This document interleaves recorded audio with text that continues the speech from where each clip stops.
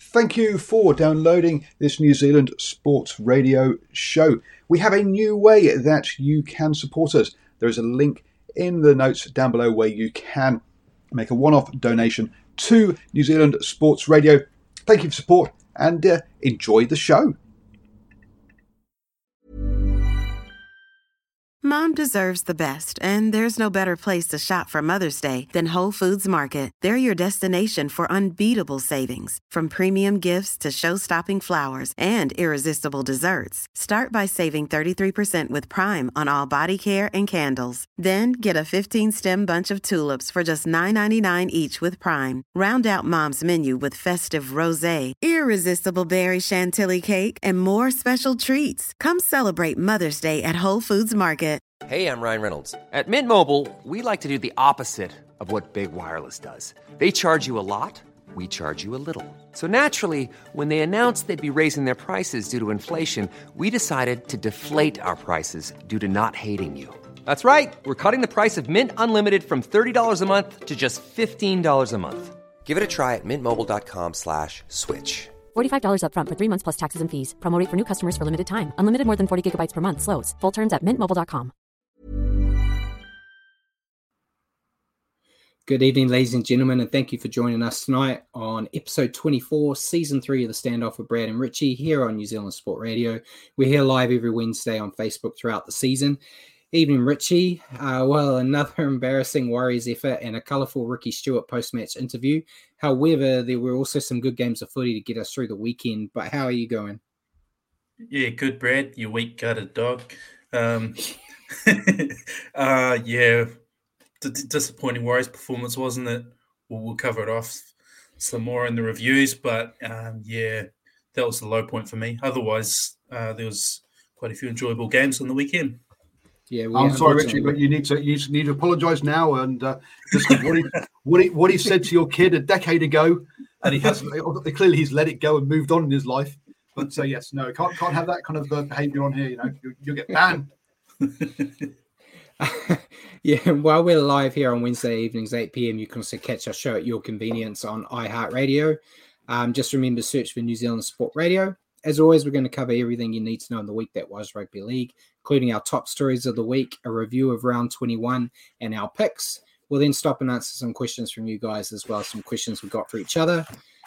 We'll then make a preview of round 22, make our tips, and then end the night with a recap of the Super League. So remember to send us comments and questions throughout the show, and we may as well just jump straight in, Richie. Sounds good to me. I know everyone's talking about Ricky, but I've got one little one first. The Warriors Members Forum is tomorrow night. It's the little get-together the club has for the members where they apologise for the season and promise that good things are coming. We haven't got to have one of these in a while. I think I was looking back on it, Richie, the last time we actually had one that we got to go to in person, you and I went, and that was the night or the day that Sean Johnson was announced to have left the club. Yeah. Which made it a bit more of an interesting forum. At least we thought it would be, because immediately they said, we're not going to talk about that. Move on. But yeah, I'll go. So we'll have some interest, hopefully some little tidbits we can talk about next week. But I'll take the little notepad and make some notes and see what happens. But yeah, we'll get on to the big topic now. Ricky Stewart had a go at Jermaine Salmon. I think that's how you pronounce his name, in his press conference, calling him a weak-gutted dog. The NRL's fined him $25,000 and banned him for a week. Everyone probably knows my thoughts on it, but we may as well go with you. What are your thoughts? You don't think it's that bad, do you? No, not at all. Yeah, Ricky's known to be a bit of a hothead in press conferences after a loss. Being realistic, he's probably taken a couple of steps over the line. It's he's meant to be a coach and a leader of the Raiders outfit. It's one thing sort of dissecting a loss in a sort of bitter way, but to have a go at an individual for something that happened apparently when he was 11 or 12 years old, So he's essentially just had to go with a kid. It's a bit over the line, in my opinion, even though you probably don't think it's that bad. It was a masterstroke. Diverted away from the loss. Are we talking about one of the worst Raiders performances of the year? No, we're not. All we're talking about is Ricky having to go at a kid that he went over the line. He's been punished. And like Jacko said, he's a dipstick who holds grudges against 12-year-old kids 10 years ago. Taking all the facetiousness out of it, he went across the line, but he got what he wanted, done, which was avoiding talking about his team not performing. You think that's what it was? 100%. He did. You look at most of the biggest blow-ups Ricky's had, the Raiders have performed really badly, and it's diverting all the attention away. I think I saw somewhere, I don't have it here, but he's been fined like over $100,000 in his time as coach. So it's, at least he gets paid well. I guess, I wouldn't want to, I couldn't be a coach on what I earn and saying what he gets away with, but he shouldn't have said it. He apologized, but he didn't really apologize. He kind of said, I'm sorry for saying it where I said it, not for saying it, which kind of sounds like an apology I would make. But do you think clearly fines don't work with Ricky? As I said, he's already got over 100,000 worth of fines, and he still makes these interesting comments. Do you think a week ban's enough? When I look at what he normally says, I normally don't have too much of a problem with what he normally says. He comes across a bit sour grapes normally after a loss, but I think he's just expressing himself the way he feels at the time. And if you can't do that, what's the point of a press conference? I think this time in particular, though, he's attacked an individual and for some history when they were a child. So probably the circumstances are a little bit different. I don't know if a week's enough. I'm not too sure. How far do you take it? I mean, what does that mean? He's not allowed to go to the game, or from what I understand, he's not allowed to go to the game, and he's not allowed contact with the team. Okay. But I thought it was more of a question for you as a father. If a coach came out and said stuff like that about your kid from like when they were pretty much the age your kids are now. In 10 years' time, if they had a go at your son, it'd probably be warranted, but it's probably not anything I wouldn't say myself. No, but in all seriousness, it wouldn't be nice. And Salmon's family probably have every right to feel aggrieved because he's essentially Ricky's defamed him in a very public forum, so it's a tricky one. He can apologize, but it doesn't really take away what he's already said in one of the most public forums he has available to him. Yeah, I'm not Australian. I see Mark's in the comments said, does Ricky pay the fines or do the Raiders pay it? I honestly don't know, but is weak gut a dog like a really bad thing to say? I don't even know what that means. I think a dog in Australian is it's not nice, put it that way. Yeah. But then they say then they call each other C words, and that's just like a term of endearment. So that's saying hello. Yeah. It's an interesting language. And Jacko said Montoya got 4 weeks for a slur at Felt. Ricky got off lightly. Yeah, I think they're different levels in today's day and age. What they said, like the fact, I think the biggest thing you can say about the difference of those is that when Montoya's one went the rounds, you haven't heard that part of the game replayed on radio and in news where everybody has got little clips of what Ricky said, and yet TK said it was a dog act. That's the guy kicked the guy in the balls and then got him in the face. I'd be a bit aggrieved as well. I could see some people saying would be potentially upset if he didn't stick up for his player. I don't know. You think there was intent there? Because league players kick out and tackles all the time. Come on. Are you saying you've never been in that situation, saw a slot at the goals open and you just took a little go? I know your answer to that. I think there was a bit. I think the kick out that went to the groin was probably more direct than the tap to the head after. Yeah. I think that one was completely. Jack, I said different levels. You met Ricky as a head coach. Montoya's an average player. I mean, a different level in terms of the word used. But yeah, we're going on really long on that one. But yeah, we'll call it a spade, Richie. You as a father don't like it. I have no issue with it. But yeah, it is what it is.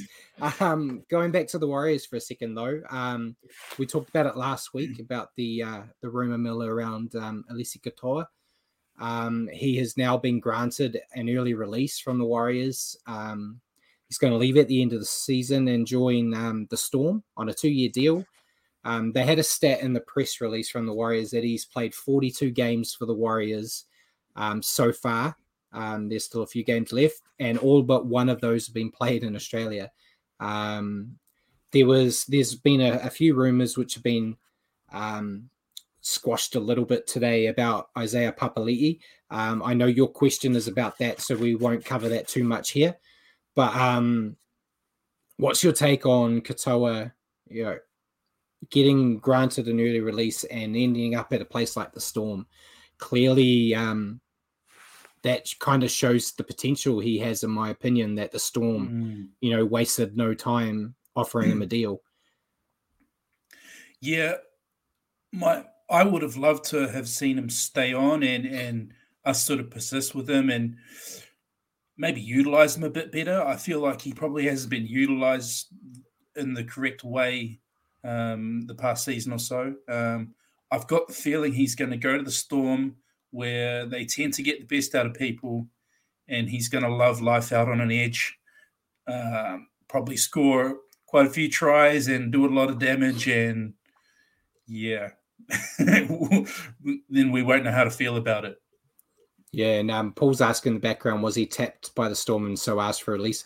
That could be the case, but I'd be questioning Warriors management there, that if potentially a team like the Storm have cherry-picked one of your players in your roster that they want, that's probably more reason to go, this kid's probably got more than what we're getting out of him. We should persevere.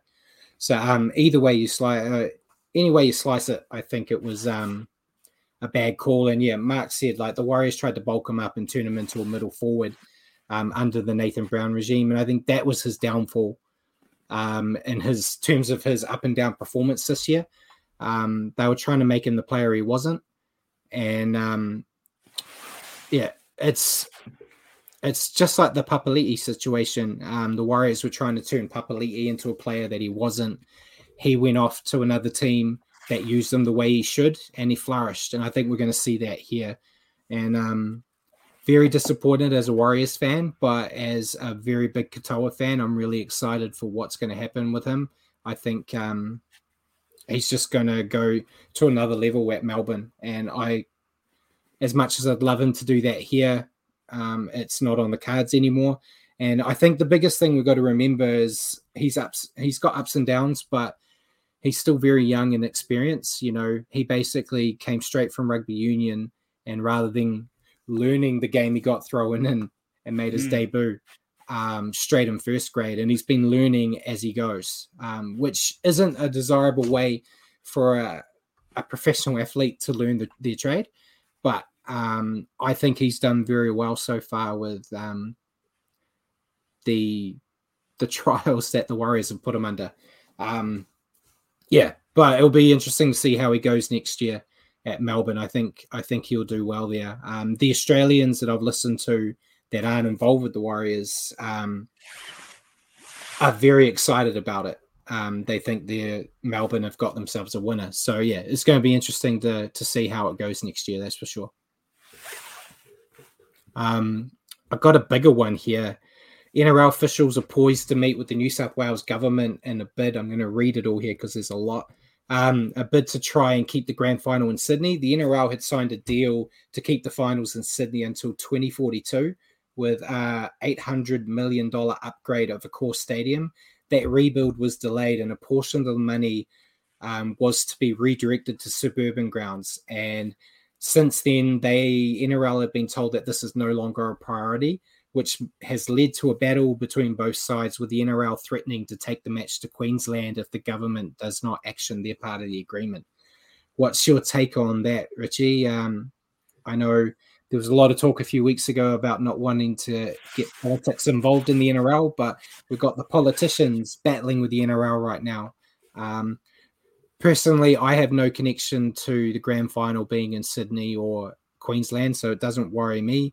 I just want the Warriors to bloody be in it. But mate, you just took the words right out of my mouth. I was going to say, I don't really care.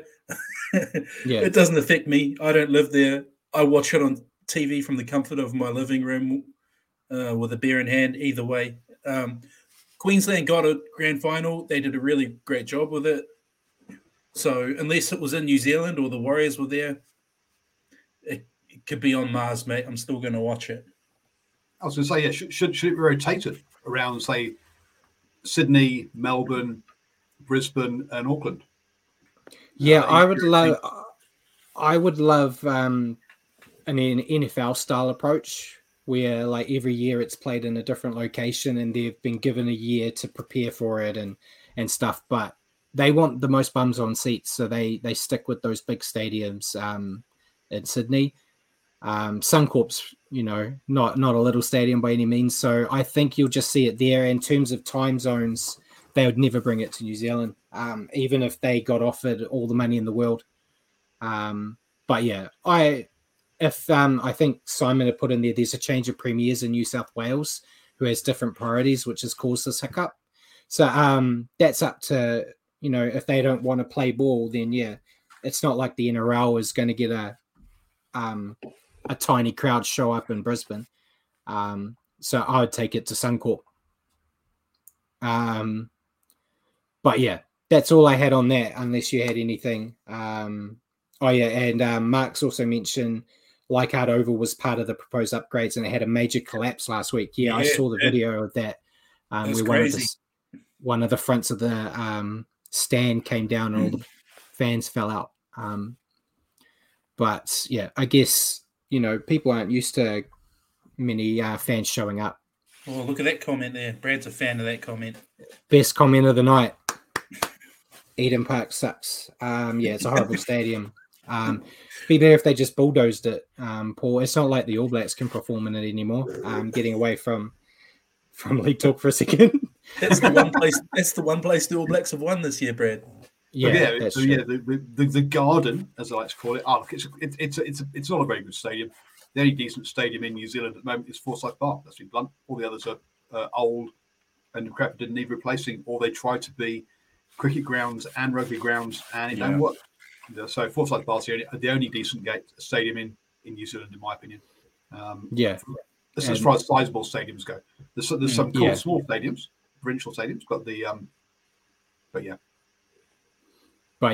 So I think it's always going to be between the big one in Sydney or Suncorp. So we'll keep an eye on the ground. We might get some news about the upcoming grand final moving to Queensland again. So we'll see. And Jacko said AB's losing is taking heat off Warriors in New Zealand. Yeah, they're kind of taking a bit of the sting off what's been a very disappointing season again. And Simon said the guy running for mayor in Auckland said they should build a waterfront stadium. I think that's what they should have done back when they first talked about it. I think it would have been good, but people still had that Eden Park's the home, rah. But the only difference is that means I'd have to travel into the waterfront to potentially watch my Warriors games, and I hate going into the city. So we'll keep an eye on what happens with the grand final location situation and keep you guys up to date. Next bit of news, we had former Shark Bronson Xerri. How do you say his name, Richie? Bronson Xerri. I probably got it wrong. He's 3 months away from being able to sign with an NRL club to return in 2024 after his ban expires. Rumors are that several clubs are interested in him. Do you think it's been too long for him, or do you think he'll slot right back in? He's still very young. I was just going to say that feels like it's gone by quickly. He is very young, and from what we saw of him before his ban, he's a very good athlete. I don't know how much of that was due to the reason he was banned, but I think he'd still be able to make a good run of things if he were to come back. He'll come out as slow as me. You watch. Yeah. Not enhanced, so he'll be no a shell of his former self. But yeah, it'll be interesting. I'm sure he'll be a handy pickup. Mark said the Roosters will probably have a few mil to sign him. Yeah, they have plenty of room. And Jeff said he looks like he's been on the steroids, real muscled up. Yeah, he's always going to have that on his. I know I'm looking distracted. I'm writing Simon's picks. He's always going to get that side eye now. Like if he looks in good shape, everyone's going to be saying he's on the juice. He's going to have the random drug tests. Probably almost every week.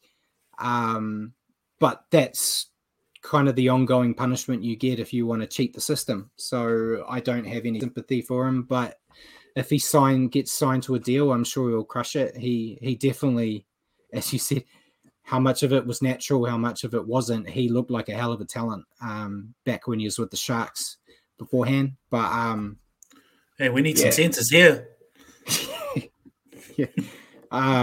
Knowing how we are, unless he's in his late 30s, we're probably not going to try to sign him. But continuing with the signing talks, it hasn't been 100% confirmed yet, but Wigan star Bevan French is close to signing with the Knights on a 3-year deal. They talks within the club is they still want Ponga to be their fullback. So where would you put Bevan French, who is a notable fullback, if they're not going to move Ponga into the halves? Well, you wouldn't move Ponga, would you? I think no. Fullback's Ponga's best position. We've seen Bevan French play on the wing as well. So that's one possibility, although I like their wingers at the moment though. Yeah, kind of got good size and speed about them at the moment, don't they, on the wings? But I'm not too sure, mate, unless he was to play a sort of bench utility role. Because I know he covers a fair few positions. But why would you go to the Knights, leaving the amazing team that's Wigan? I don't understand. But he could just go from one Warriors to the another, in my opinion, just come down here. I'd love to have him at fullback for the Warriors in New Zealand. But how many fullbacks do you want? How many? Look, New South Wales have 6 or 7 fullbacks. Why can't we?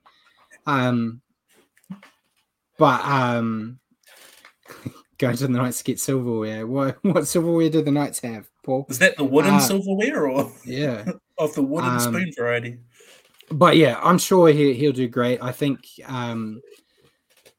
he was really up and down in the NRL before, but he's kind of found his groove in the Super League. I know I don't like saying it's the lesser competition, but let's be realistic. It kind of is. Yeah. So it's always hard to gauge, but he seems to have matured into a decent footballer, and I'm sure he'll add a lot of upside to whatever team he ends up with. But yeah, going to the Knights wouldn't be my first place to sign with, but they potentially might be the only ones in the NRL that are actually interested right now. So we'll go with them. Next bit of news I have is an interesting one. I wasn't going to cover it, but the NRLW is coming back soon, so I thought we may as well get in there. A Titans NRLW player, Tasman Gray,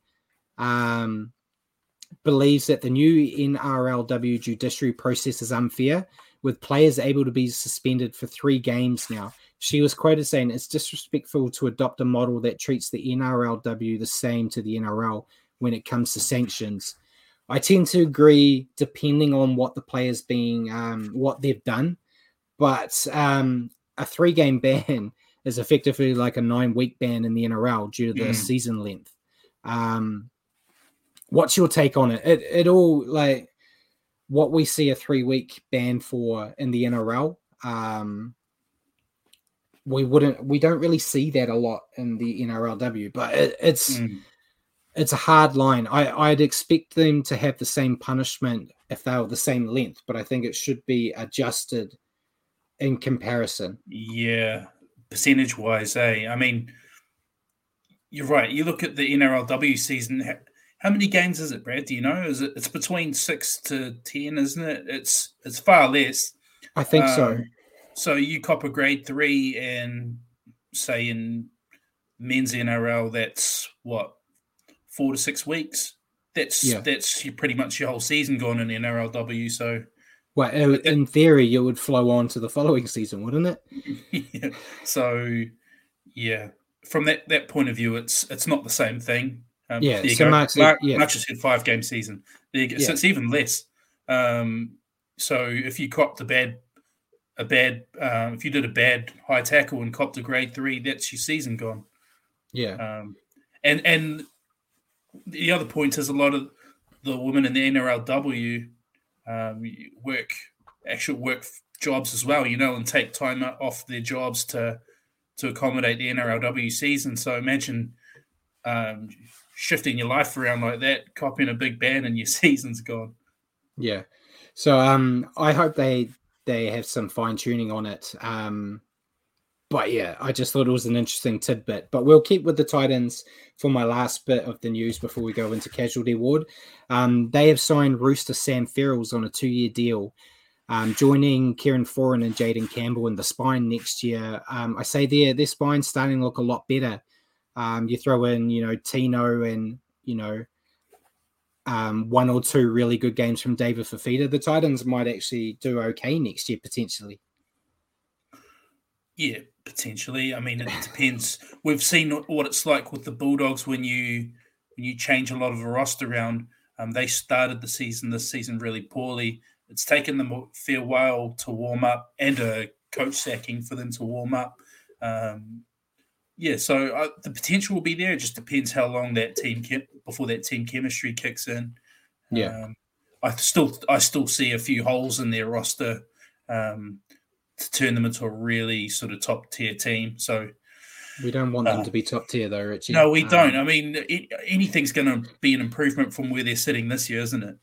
Well, that's true. That's a very facetious way of looking at it for the last place team. But we'll go into the casualty ward now. I've only picked 3 that I really thought interest me, I guess you could say. First up is Tiger Ken Mamalo. He's got a suspected PCL injury. Scans are going to be done to see the severity and length of time off the pitch that may be required, but his season potentially could be over. So very disappointing there. Continuing with season enders, Warrior Ronald Volkman is having shoulder surgery and is going to miss the rest of the season. I think I saw the NRL physio said it's generally a 3 to 5 month recovery time, which means he will be set to come back for round 1 of next season for the Warriors. And the last one is Jerome Hughes. He's having scans on his shoulder as they believe he suffered a shoulder subluxation, which is a partial or incomplete dislocation. Positive signs will lead to him only having 1 to 2 weeks away. A negative scan could see him miss the rest of the season and the World Cup. Nothing official yet, but it sounds like it's the positive side of things, which is great for the Storm, but even better for us Kiwis for the World Cup. But what's your take on those 3 injuries that I handpicked out of a lot of them that there were this week? Yeah, I heard Hughes wasn't on the serious side of things, which is, great for us. Positive for the Storm as well, because they could really do with a break in the injuries. They've been hit hard with the injury stick this year. Surprised you didn't put Booth from the hooker from the Titans. Did you see his? You didn't care, eh? No, I didn't care. Did you see the photo though? His legs sort of all twisted around. I think it's come out. He's done his ACL, MCL, and PCL, and it's going to be about 9 months to 12. 9 to 12 months. Mark said, it's an ACL, MCL, and P. Yeah. So out for 12 months. All the letters of the alphabet. Yeah. Yeah, that was a shocker, I thought. Yeah, very unfortunate for them. Was this the guy who's gone on Twitter saying, Fox NRL, please stop showing my leg getting broken all the time? It's not happy for me and my family. Someone's gone on and said that recently, saying, look, stop showing the injury. It's not fun. I don't know. I didn't catch that. I'm not sure. It'd be either him or Jackson Hastings, because I know they were showing Hastings' leg break a lot. But yeah, that's all I had for the injury corner. There were a few more. Joe Tapine is missing this week due to a rib injury and stuff, but I went for the ones that were kind of a bit bigger than a week. So we'll go to Naughty Boy corner because there's lots. The Melbourne Storm somehow found a way to get fined again. But that's only because they got a Kiwi back out there in Brandon Smith. Nelson's a Kiwi too, so that has no statement. But the biggest one was Tarek Sims.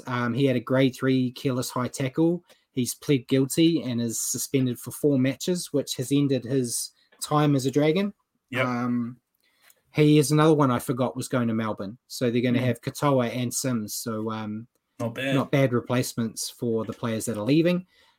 James Fisher-Harris has got 2 matches for a grade 3 careless high tackle as well. A big loss for the Panthers when you think that they've lost their spine too. Losing the best prop in the game isn't that great. The rest are all fines. We've got Joseph Tapine. Not only is he missing this week, but he has got a $3,000 fine for a crusher tackle. Taniela Otokolo from the Warriors, he was out there for 5 minutes, but he got a $1,500 fine for a crusher tackle. Brandon Smith got an $1,800 fine for a grade 1 dangerous contact. And then Jermaine Salmon got $1,000 for grade 1 contrary conduct for kicking. For being a weak-gutted dog. For being a weak-gutted dog, yes. For kicking a poor raider in the testicles. So that's all we had for Naughty Boy Corner. A lot of fines. Your take, Paul? Not on that, but I found the tweet I was talking about. So Jackson Hastings apparently is the one that's reached out and said, please stop showing it. They were showing it every 5 seconds.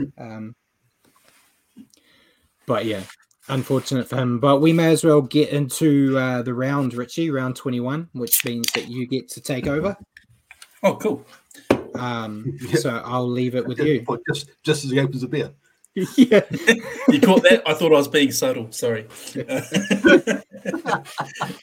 All right. So Thursday night, we had the Roosters getting up over the Broncos, 34-16. 6 tries to 3 for the Roosters. Paul Momirovski, Nat Butcher with a double. Angus Crichton, Luke Keary, and Joseph Suaalii. For the Broncos, Corey Oates with a double and Kurt Capewell. The Broncos hitting the skids a little bit, Brad, and my Roosters getting the cash here. What did you think of it? Yeah, I thought it was a good performance from the Roosters. Not perfect, but I'd take a performance like that over what our team delivers at the moment. But big ups need to go to Victor Radley. Guy was in the wars, kept fighting. He only got through 49 minutes, but busting himself open on a hit up with blood going everywhere. Kind of brought a tear to my eye. It's like the good old days.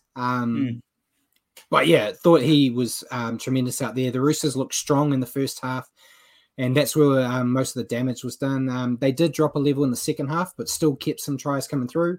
Roosters forwards, they were a menace all night, and that allowed James Tedesco to just cause plenty of headaches for the Broncos. Halves look better. This week, I was a bit, umming and ahhing about them last week, saying that they just seemed to have more direction when Manu was in the halves, but they look better here. The Roosters will need to ensure that they keep pressure on for an entire 80 if they want to go deep in the playoffs. For the Broncos, they'll be disappointed, obviously. A nice double from Corey Oates there, but I thought celebrating his second try like he'd won the game when his side was down. They were still miles behind on the scoreboard, probably wasn't the best look. I think I could compare it to the Warriors game where Sean Johnson scored a try, scored it, got up and got ready to kick. There's no need to celebrate. We're behind here. But But Kurt Capewell and Payne Haas, I thought, were the best on the park for Brisbane, which is kind of always the case when it comes to those two. They just couldn't defend. I think I've got it here. They had 47 missed tackles, which is bottom of the ladder material. So they're going to need to work on that before playoffs if they actually want to be competitive. Yeah, agree completely. Because I think if the Roosters had been on their A game, they could have done more damage. I think the Roosters played really well in patches, but even they made 14. They had 14 errors and had a far worse completion rate than the Broncos did. So if they were firing on all cylinders, they could have put 40-50 on them. Yeah, it could have been worse. So I'm not too sure who that bodes well for. I mean, the Roosters getting a big win, I guess, and not being completely a top tier form. They've still got a bit of room to improve, which has got to be good for them heading towards finals. Yeah. The next game was Friday night's game. The Storm over the Titans, 32-14. 6 tries to 3 for the Storm. Xavier Coates, Cam Munster with a hat trick, Kenny Bromwich and young Tunamapia, and the Titans, Beau Fermor, Herman Esi, and Brian Kelly. Again, the Storm showing a bit more this week, Brad, and Cam Munster, obviously fantastic with a hat trick, but I mean, a couple of those tries were pretty easy. It kind of tells me a bit about the Titans' defense and where they're at as well. So it's hard to read how good the Storm actually were, or whether some of that was how poor the Titans are traveling. Yeah, I think the Storm look like they're going back to normal after that little lull. But Cam Munster, he had a great night returning to his old role of fullback. He scored those 3 tries and was consistently inserting himself into the attack, which was just causing the Titans all sorts of problems. I don't really have much to say about the Storm, really. A solid performance all round with all the stars doing what they do. I thought Nofaluma had a solid debut. Getting to experience a win, he doesn't get a lot of those, so that'll be great for him there. The injury to Hughes could throw a spanner in the works the next couple of weeks, but especially we saw how poor they were last time he didn't play. So that will be hard for them because they've got a bit of a tough match this week. But I'm sure they'll keep moving forward. You know, even when they were in that losing patch, I said you can never write them off. It's just who they are. You know that, whenever you're playing the Storm, it's going to be tough. But yeah, not much to say really about the Titans. Hey, I'm Ryan Reynolds. Recently, I asked Mint Mobile's legal team if big wireless companies are allowed to raise prices due to inflation. They said yes. And then when I asked if raising prices technically violates those onerous 2-year contracts, they said, "What the f*** are you talking about, you insane Hollywood ass?" So to recap, we're cutting the price of Mint Unlimited from $30 a month to just $15 a month. Give it a try at mintmobile.com/switch. $45 up front for 3 months plus taxes and fees. Promo rate for new customers for limited time. Unlimited more than 40 gigabytes per month. Slows full terms at mintmobile.com. Burrow is a furniture company known for timeless design and thoughtful construction, and free shipping, and that extends to their outdoor collection. Their outdoor furniture is built to withstand the elements, featuring rust-proof stainless steel hardware, weather-ready teak, and quick-dry foam cushions. For Memorial Day, get 15% off your Burrow purchase at burrow.com/ACAST and up to 25% off outdoor. That's up to 25% off outdoor furniture at burrow.com/ACAST. They're just another team that can't tackle. They missed 50. Big Tino was the star for them once again. David Fifita showed some improvement after last week, but he's still well off the pace that's expected from him. And it's been a long season for the Gold Coast, and I don't see the last month getting any easier.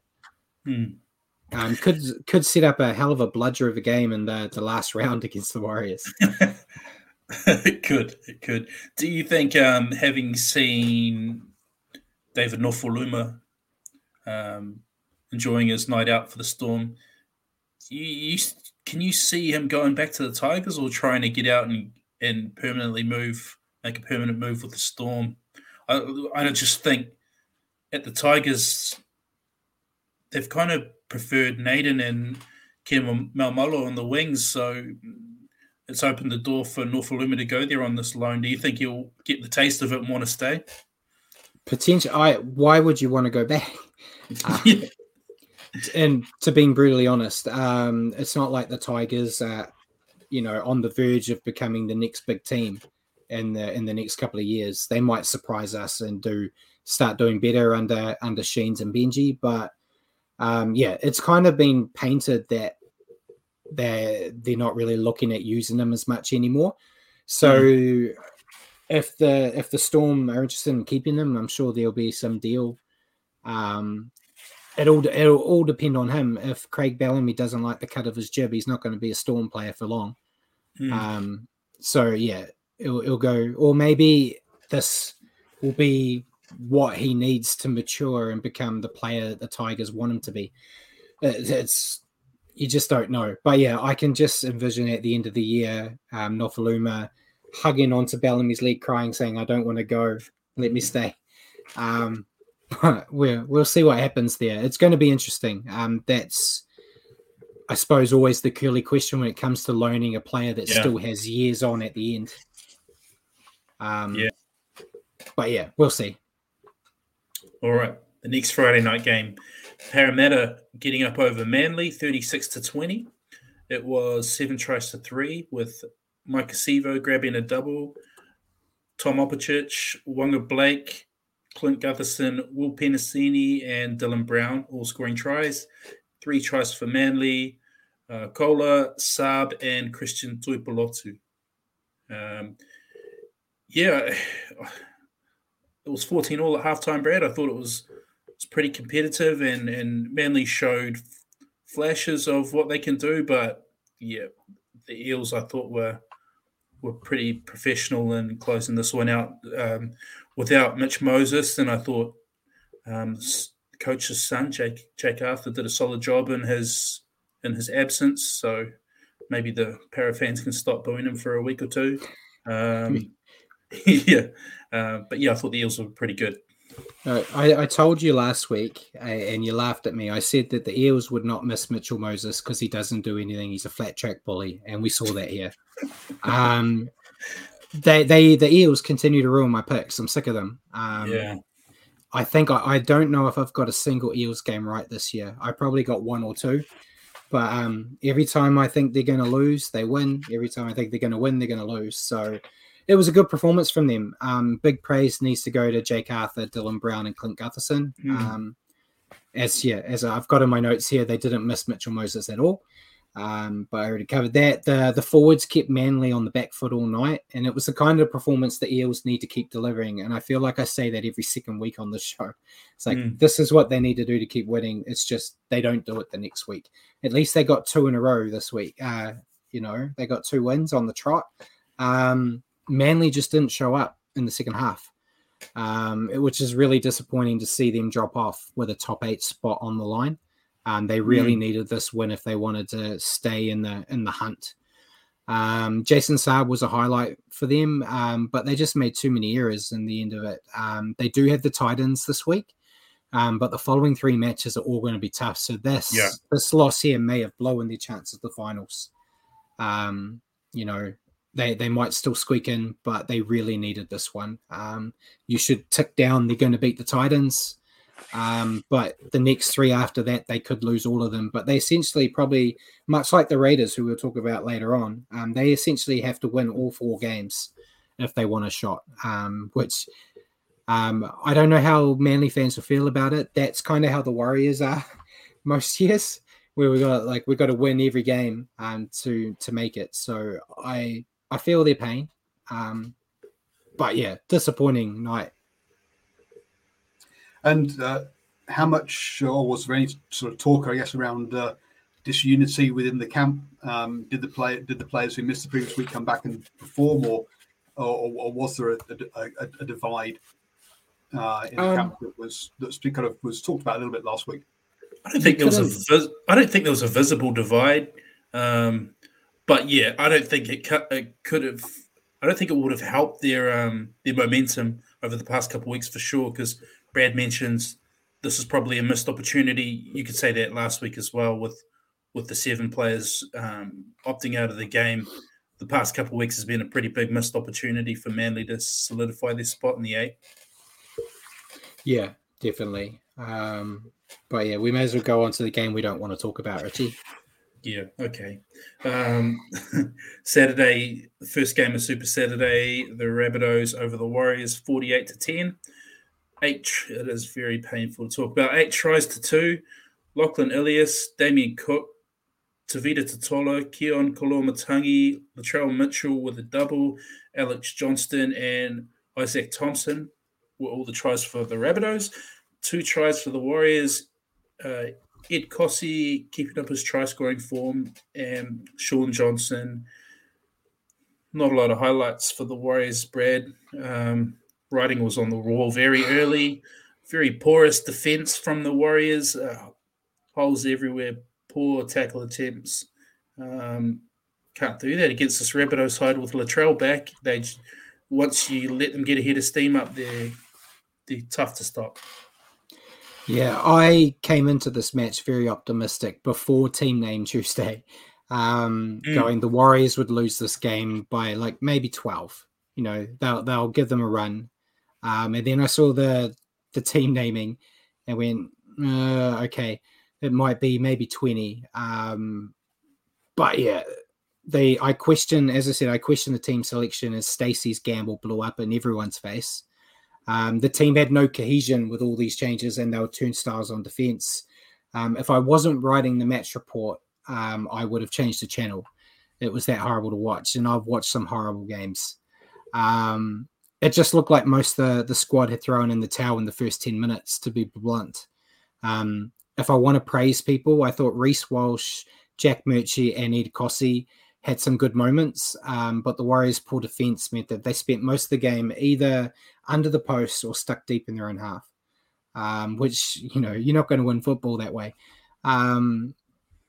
Yeah, that wooden spoon is looking like a possibility again. I thought we got away from that talk, but it's creeping back. I think Jacko commented earlier saying the wooden spoon grand final on the 3rd of September. That very much is looking like it could be a possibility, which is never a great prospect. But for the Rabbitohs, they actually were here. They didn't really get the level of competition that they deserved in this match, but they made the most of it. They looked great. Cameron Murray Amazing. was, probably one of his best games in a long time, which is impressive enough for him because he set such a tall bar. But, you know, he set up the first 3 tries in this match.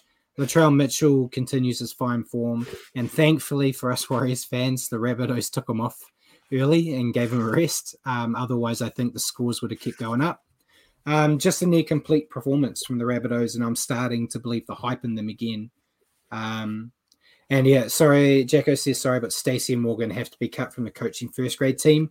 There was a news segment on New Zealand Herald that's behind a paywall because they love to hurt me, but it sounds like Stacey and Morgan are going to be kept in the coaching rotation with Andrew Webster.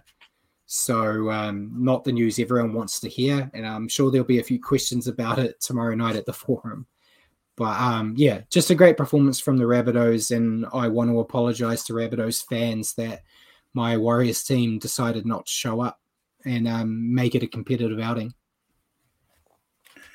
Just pull out your wallet, Brad. Get behind that NZ Herald paywall. I don't have the money, you know. If anyone wants to donate money to me, I'll always take it, you know. Yeah. I got to keep buying these expensive pops behind me, so that money has to go there instead of getting news. And you can support the channel through patreon.com/Sport Radio. There you go. Yes. Great segue. That's how you can support us. And hey, a couple of you sign up, and I'll we'll send Brad the cash to get past. Yeah, there you go. Some real articles and news. Give Paul money, and then he can give me money, so I can read the news. I was hoping someone would release it for us. And Jacob said I've ruined his night. It shows you a snippet. So I'm going off script here. So I've gone onto the New Zealand Herald page. It's a beautiful picture of Cameron George. It says you get the first sentence. So Warriors interim coach Stacey Jones will remain on staff next season, along with current assistant Justin Morgan. Despite the struggles this season, incoming head coach Andrew Webster won't be making wholesale changes to the coaching staff. That's all I've got. It might delve into it a bit more and take some of the pressure off and say that they're just going to be involved in the coaching team and other avenues and not on the main roster. If Mark's still here, he's probably spoken to Cameron today and got all the news.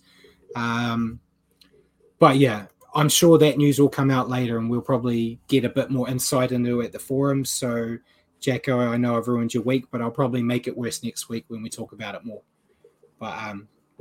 But yeah, that's all I could see so far. So I might buy a premium thing for the Herald, maybe. I don't know. I was only joking, mate. Before we move on, it's not that expensive. No, it's not. It's not. I don't pay for it, so I can't talk. Before we move on from that game, for me, the writing, like you said, the writing was very much on the wall for me on team naming Tuesday. It was just too random for me, and I don't know why you bench Curran and why Sirenen's starting and Aaron Pene's number 13. Obviously, Wade Egan at 6. The balance just was all wrong, and it's completely random and completely different to what we've been throwing up recently. It's how could you expect us to go out there and perform? But yeah, like you said, I love what Cam Murray done. He's one of my favourite players. Shame he did it against us, but it is what it is. Let's move on, shall we? Saturday, Raiders versus Panthers, minus their halves pairing of Luai and Cleary. The Panthers still good enough to get it done, 26-6. 4 tries to 1. Epi Carousel, Stephen Crichton, Dylan Edwards, and the weak gutted dog, Jamin Salmon. With the tries, the Raiders with the sole try to Josh Papali'i. At home in Canberra, season on the line. Sorry, Simon, I know you're watching, but it's a bit of a missed opportunity, but I think it just shows even without the halves, the Panthers still a fantastic side. They've still got every other piece to the puzzle. Epi Carousel at 9.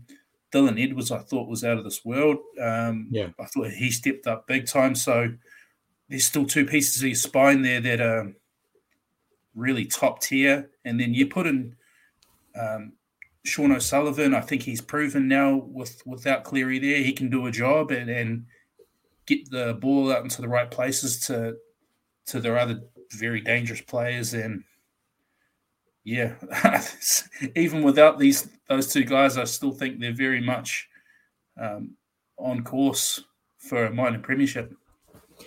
Yeah, you've basically covered all the points there. So I'm going through my notes to see anything else that I can actually add.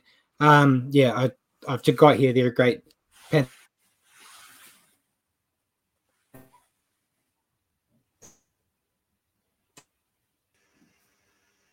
Have we lost Brad? He's gone all quiet. Yes, I was wondering what happened there. Oh no. We'll guess we'll move on to the next game then. Might have to. We didn't need Brad's thoughts on that anyway. No. I'm sure he'll catch up soon. So the next Saturday game was the Sharks over the Dragons, 24-18, 4 tries to 3. For the Sharks, Nico Hines, Braden Trindle, Teague Wilton, and Wade Graham with the tries. For the Dragons, Jack DeBellin, Monga, and Matthew Feagai. Sorry, Brad. While you cut out there, we moved on to the next game. Are you there, buddy? I think Brad's got too many windows running on his computer. Simon said, Brad, stop paying for the internet. Yeah, no Herald, no internet. I guess for that game, the Sharks just keep marching on and towards potentially a top 4 spot for them. So I think this one all but rules the Dragons out of finals contention. It was 18-6 at halftime to the Sharks, who, again, like they've just been doing it for most of the season now. Very professional against the pretty game Dragon side, but I think, as Brad likes to say, they're just not at that level. Here he is. Tell us all about your favourite side, the Dragons, Brad.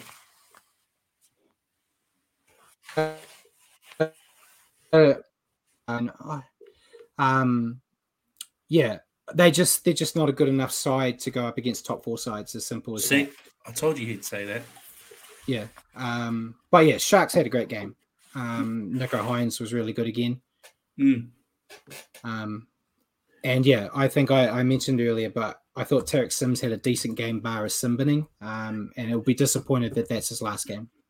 Yeah, and I've really felt for Connor Tracy there because I think Connor Tracy's been really good in the past few weeks. His form's been really great, and he's been playing the house down, and to get knocked out by Tarek Sims there, I almost felt sorry for Tarek Sims because I don't think he meant to do it. Although he has a bit of a reputation for such play, but you could tell he was very remorseful. He looked like he was almost in the verge of tears.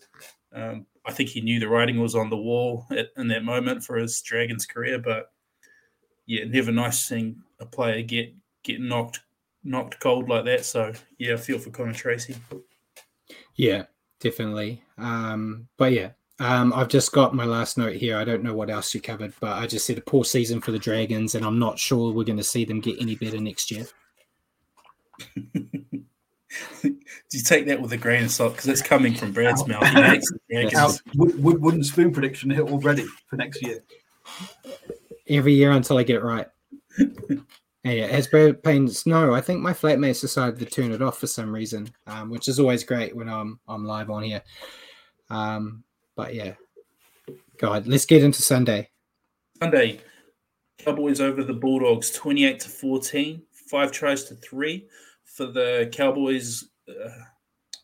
The Griffin Neem, Chad Townsend, Luciano Leilua, and Scott Drinkwater with a double. For the Bulldogs, the Fox, Josh Adokar, Matt Burden, and Kyle Flanagan. It was 10-all at halftime. I think the final score probably little flattering to the Cowboys, Brad, because I thought the Bulldogs made a very good fist of things and gave it a hell of a shake against one of the top sides this year. Yeah, Bulldogs keep taking sides to the limit. The improvement I think they've shown under Mick Potter has been tremendous, which why I still think it's crazy they just don't ask Potter to take over full-time next year. Yeah, why wouldn't you? I know we didn't talk about it in the news. There's still no news on who the coach is going to be, but they seem to be responding under Potter, so I just keep him there. Burton was great. Had the Cowboys sweating, I think. But the Cowboys did slowly start taking control over this match. And, the last 20, they kind of pushed the score out a bit. An interesting stat that I didn't have time to research further, but the Bulldogs ended this match without a single player running over 100 meters. Paul Vaughan was the closest. He got 98, and I think Josh Jackson got 97. But I don't recall an NRL game where at least one player didn't get over 100. But yeah, I think the Bulldogs will be reasonably happy with their season as it's coming to an end. They look destined for the spoon, but have turned things around after they sacked their coach. And I think they're going to be dangerous next season, which I think we both said last week. Cowboys, they just know how to win games. Their defense was great in the final hour of the match. As I said, the Bulldogs, keeping all the Bulldogs under 100 is not an easy feat, but they did it. And Scott Drinkwater had another outstanding game, and it's hard to believe that they were potentially willing to let him go at the start of the year. And just another good performance from probably my surprise team of the year. And we get to play them in a couple of weeks. Can't wait for that. Yeah. Should be fun. Awesome. Now, to the last Sunday game, which has been known to turn up a bit of a bludger in the past and didn't disappoint here. Knights against the Tigers. Knights edging this one 14-10. For the Knights, Inari Tuala with a double and Tex Hoy with the tries. For the Tigers, Brent Naden and Asu Kapoa with the tries for the Tigers. Knights leading 14-0 at halftime. Didn't manage to score in the second half, and the Tigers not quite able to complete the comeback. Yeah, I've got not much to say on this one. I got probably the game no one wanted to watch. A real sour way to end the round with two teams that are clearly just looking towards the off season and a reset button for next year. Knights did just enough right to get the win, but have so much to work on. They struggled defensively and couldn't keep hold of the ball. Tigers basically rinse and repeat what I just said about the Knights. They are such a different team without Jack Hastings. He directs them around the park so much better, and without them, they look lost. But yeah, they couldn't tackle and couldn't keep hold of the ball either. It's what I do, Paul. That's less than I have for anything else. That's all I have to say. It was horrible. It was. The Tigers a bit of a fall from grace after what should have been 2 wins against top 8 Queensland teams. Only turned out to be 1 thanks to, well, we all know the refereeing at the end. The cheating. The dogs in the bunker. But yeah, a real return to classic Tigers there, dropping this one to the Knights, who aren't much drop either. So let's end the round there, shall we? Yep. So we may as well bring up the tipping comp if you can, Paul.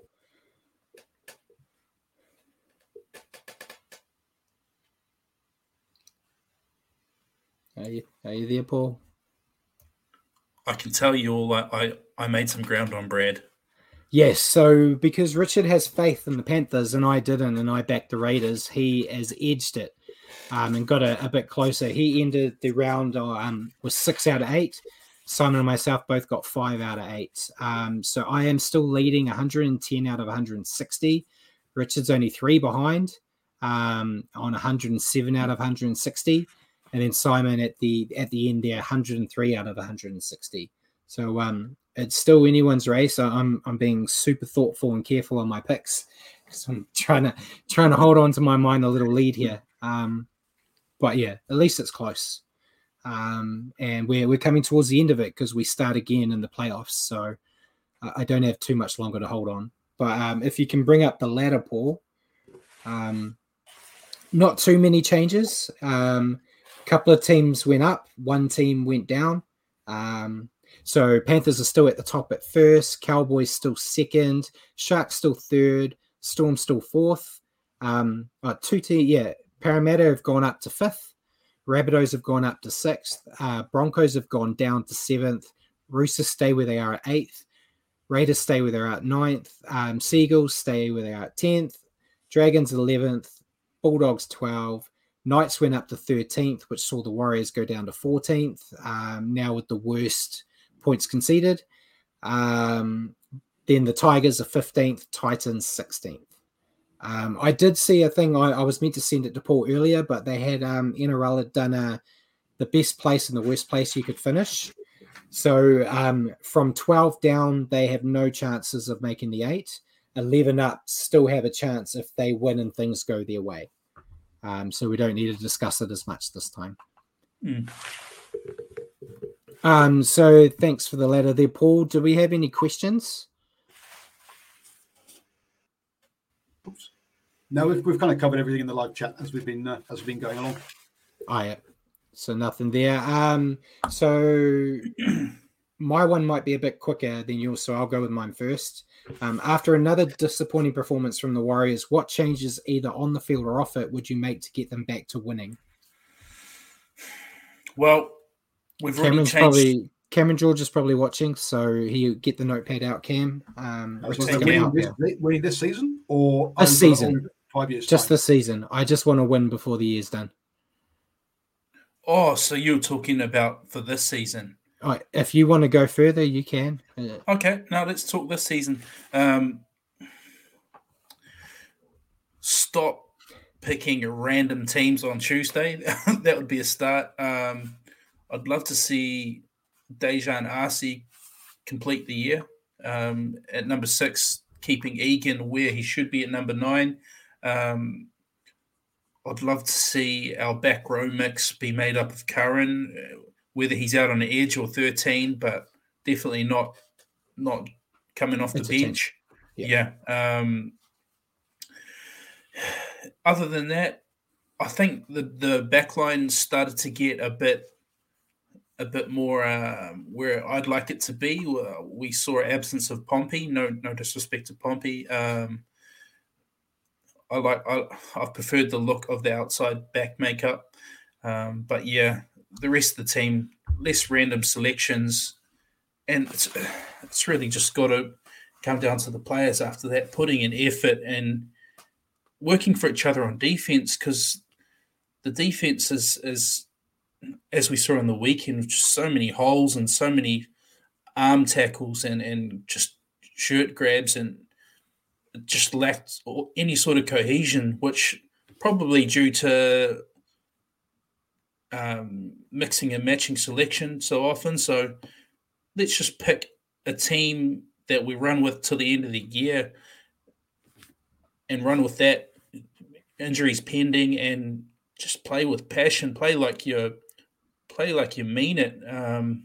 We saw in the Tigers game when they first came home for their first home game at Mount Smart, we didn't do anything flash, just did the basics, ran super hard.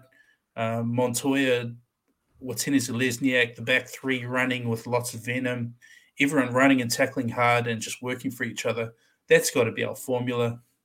And yeah, no Egan's at 6 and Surinen's starting. Let's avoid that and just play with gusto. And after that, the result will, it'll take care of itself whether we win or not. At least we could be proud of a performance if we play with our hearts. Yeah, and Jacko says, forget winning, the season's done, blood some youngsters and fringe players, drop players leaving at the end of the season. The biggest issue there, I actually looked at the Warriors team, including the injured ones. Most of the ones we have available that we could bring in are ones that are leaving. But yeah, basically the team they've picked this week is the team I would stick with. Yeah. Moving forward, is it going to win? Maybe not, but there's not a lot of the guys leaving, but we just don't have the stock on pitch right now. No, we don't. To get rid of, Murchie's not signed on next year. Arcee's not signed on next year. Walsh is going. Aitken's going. You take all of those guys out, we don't have the players to replace them with. And then guys like Pride, Peterson, Rabadi, which you would like to blood, they're not signed next year either. So it's a horses for courses kind of thing. But yeah, the team they picked this week, I would stick with that. But your question for me?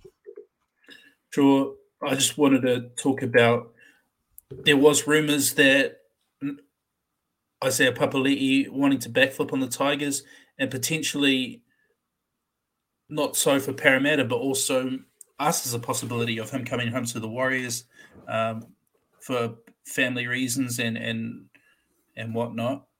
So if he were to get out of his contract he signed with the Tigers and return to us here at the Warriors, how would you feel about that? Would you be comfortable signing him, even if that meant he's backflipping on a contract he's already signed at the Tigers? Yeah, I'm feeling very hypocritical because when this rumor first came out about him backflipping and staying with Parramatta, yeah. I said no, he's got to stick with his contract. And so did I.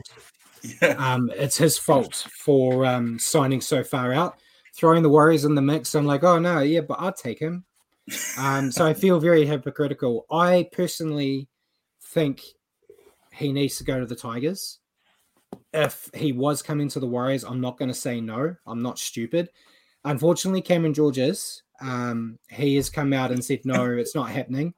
But I think we were talking earlier today and said that legally you're not meant to be approaching players anyway. So there might be cloak and daggers and smoke and mirrors and all the like, and they might be having a conversation. Jack has said the Kepu brothers, yeah, they could come into the Warriors side. I'd like to see them. I think they're going to be featuring heavily next year, unless the new coach decides he doesn't like them and doesn't use them. Who knows? But there was a tweet today going back to Papali'i.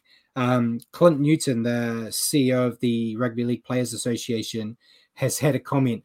I've never seen this comment before, and it would have been great to be used on a few players earlier this year. But he has said that the Players Commission or Association have told Papali'i and his management team to honour the contract. Our expectations of players and also clubs is that they honour their contracts. So he's saying that now, but how many players have broken contracts this year alone? So interesting there. But I personally think he should go to the Tigers. He signed a deal. He should stick with them. But if he ended up at the Warriors, I'm not going to say no. I think Tigers need him the most. It'd be great to have him. I'm not saying the Warriors don't need him, but out of the three teams talking right now, the Tigers desperately need him. He's just got that ploy of being able to say he's homesick and want to come back to New Zealand.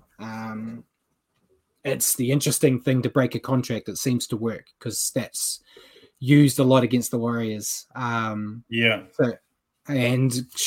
Chance is using it to come to the Warriors next year. So, that's really the only way. I don't see them saying you can stay with Parramatta. The Tigers won't allow that, but the Tigers won't want to be the club that denies him coming home if he misses his family and his partner who lives here. So that is really the only way out of it. It's going to be interesting in the next couple of weeks to see what happens. But that's it. Some really insightful questions there by yours truly. So we may as well go into round 22 and our picks. Simon gave me the picks earlier on. I just need yours, Richie. So first up on Thursday, we had the Panthers Storm. I've gone with the Panthers. Simon's gone with the Storm. I've gone with the Panthers. I've gone with the Panthers. I was all on Panthers until Hughes, Next up is the Warriors Bulldogs. Simon has gone with the Warriors. I have gone with the Bulldogs. I went Bulldogs. Bulldogs. It's good to see. I think they're just playing too well. They're playing better than us at the moment. It's good to see the Raiders fan is backing our team. Good man, Simon. Yeah, I appreciate that, Simon. Next up is Eels Rabbitohs. Simon and myself both picked Rabbitohs. I went Rabbitohs too. Yep. So Eels are inconsistent. This is their lost week. Yeah, it has to be. Next up is Roosters Cowboys. Simon and myself have both picked the Cowboys. Oh, I've gone the other way. I went Roosters. All right, so I'm going to get one ahead again. Tigers Sharks. Simon and myself both picked Sharks. Yeah. And Broncos Knights. We have both picked the Broncos. Broncos has to be. Yep. Has to be. Raiders Dragons. We have both picked the Raiders. Yeah, at home, more to play for. Wow, Dragons still have a slight chance, but no, I think Raiders have got to be Raiders. Yeah, I think if they lose this one, their chances are all but gone. I think if the calculations are right. And then the final game, Seagulls Titans. We have both gone Seagulls. I'm already writing in yours because I know what you're going to say. Yeah, Manly. Yeah. So you and I, Simon's got a few different from us, but you and I have the Roosters Cowboys different, and that's it. But Simon has got the Storm and Warriors games different to both of us. So should be interesting, and hopefully I can keep my edge. If not, you'll get one more point closer potentially. Hopefully. So Super League, there were no changes on the ladder. St. Helens are still leading with Wigan in second, Huddersfield third, and Catalans fourth. Toulouse lost again, so they're still in last. But we had Toulouse losing to Hull KR 22-16. Huddersfield defeated Hull FC 22-16. Wigan defeated Warrington 32-6. St. Helens defeated Castleford 20-12. Leeds defeated Salford 34-14. And Catalans defeated Wakefield 20-16. Round 23 for the Super League sees Warrington facing Toulouse, Castleford versus Catalans, Hull KR versus Leeds, Salford versus Huddersfield, Hull FC versus St. Helens, and Wakefield versus Wigan. So unfortunately, I think Toulouse will have another loss here, which will keep them at the bottom. But Wigan will do their best to help them out by doing a big loss against a big win over Wakefield. But anything else you want to add, Richie or Paul? No, not really. Thanks to everybody for chatting. Thanks to Paul. Thanks to you, Brad, for not dropping out with your internet too often. Not too often. It doesn't happen a lot. I'll sit the flatmates down for another team meeting. But yeah, ladies and gentlemen, thank you all for tuning in tonight and joining us on the Stand Up with Brad and Richie. For your weekly update on rugby league, tune into our show next week, Wednesday at 8 p.m. On Facebook or at your convenience on iHeartRadio. Just remember to search for New Zealand Sport Radio. Cheers again for joining me, Richie, and Paul, for all your work in the background. And good night, everyone. Good night. Imagine the softest sheets you've ever felt. Now imagine them getting even softer over time. That's what you'll feel with Boll & Branch's organic cotton sheets. In a recent customer survey, 96% replied that Boll & Branch sheets get softer with every wash. Start getting your best night's sleep in these sheets that get softer and softer for years to come. Try their sheets with a 30-night guarantee. Plus, get 15% off your first order at bollandbranch.com. Code BUTTERY. Exclusions apply. See site for details. Hey, it's Paige DeSorbo from Giggly Squad. High quality fashion without the price tag. Say hello to Quince. I'm snagging high-end essentials like cozy cashmere sweaters, sleek leather jackets, fine jewelry, and so much more. With Quince being 50 to 80% less than similar brands. And they partner with factories that prioritize safe, ethical, and responsible manufacturing. I love that. Luxury quality within reach. Go to quince.com/style to get free shipping and 365-day returns on your next order. Quince.com/style. Mom deserves the best, and there's no better place to shop for Mother's Day than Whole Foods Market. They're your destination for unbeatable savings, from premium gifts to show-stopping flowers and irresistible desserts. Start by saving 33% with Prime on all body care and candles. Then get a 15-stem bunch of tulips for just $9.99 each with Prime. Round out Mom's menu with festive rosé, irresistible berry chantilly cake, and more special treats. Come celebrate Mother's Day at Whole Foods Market.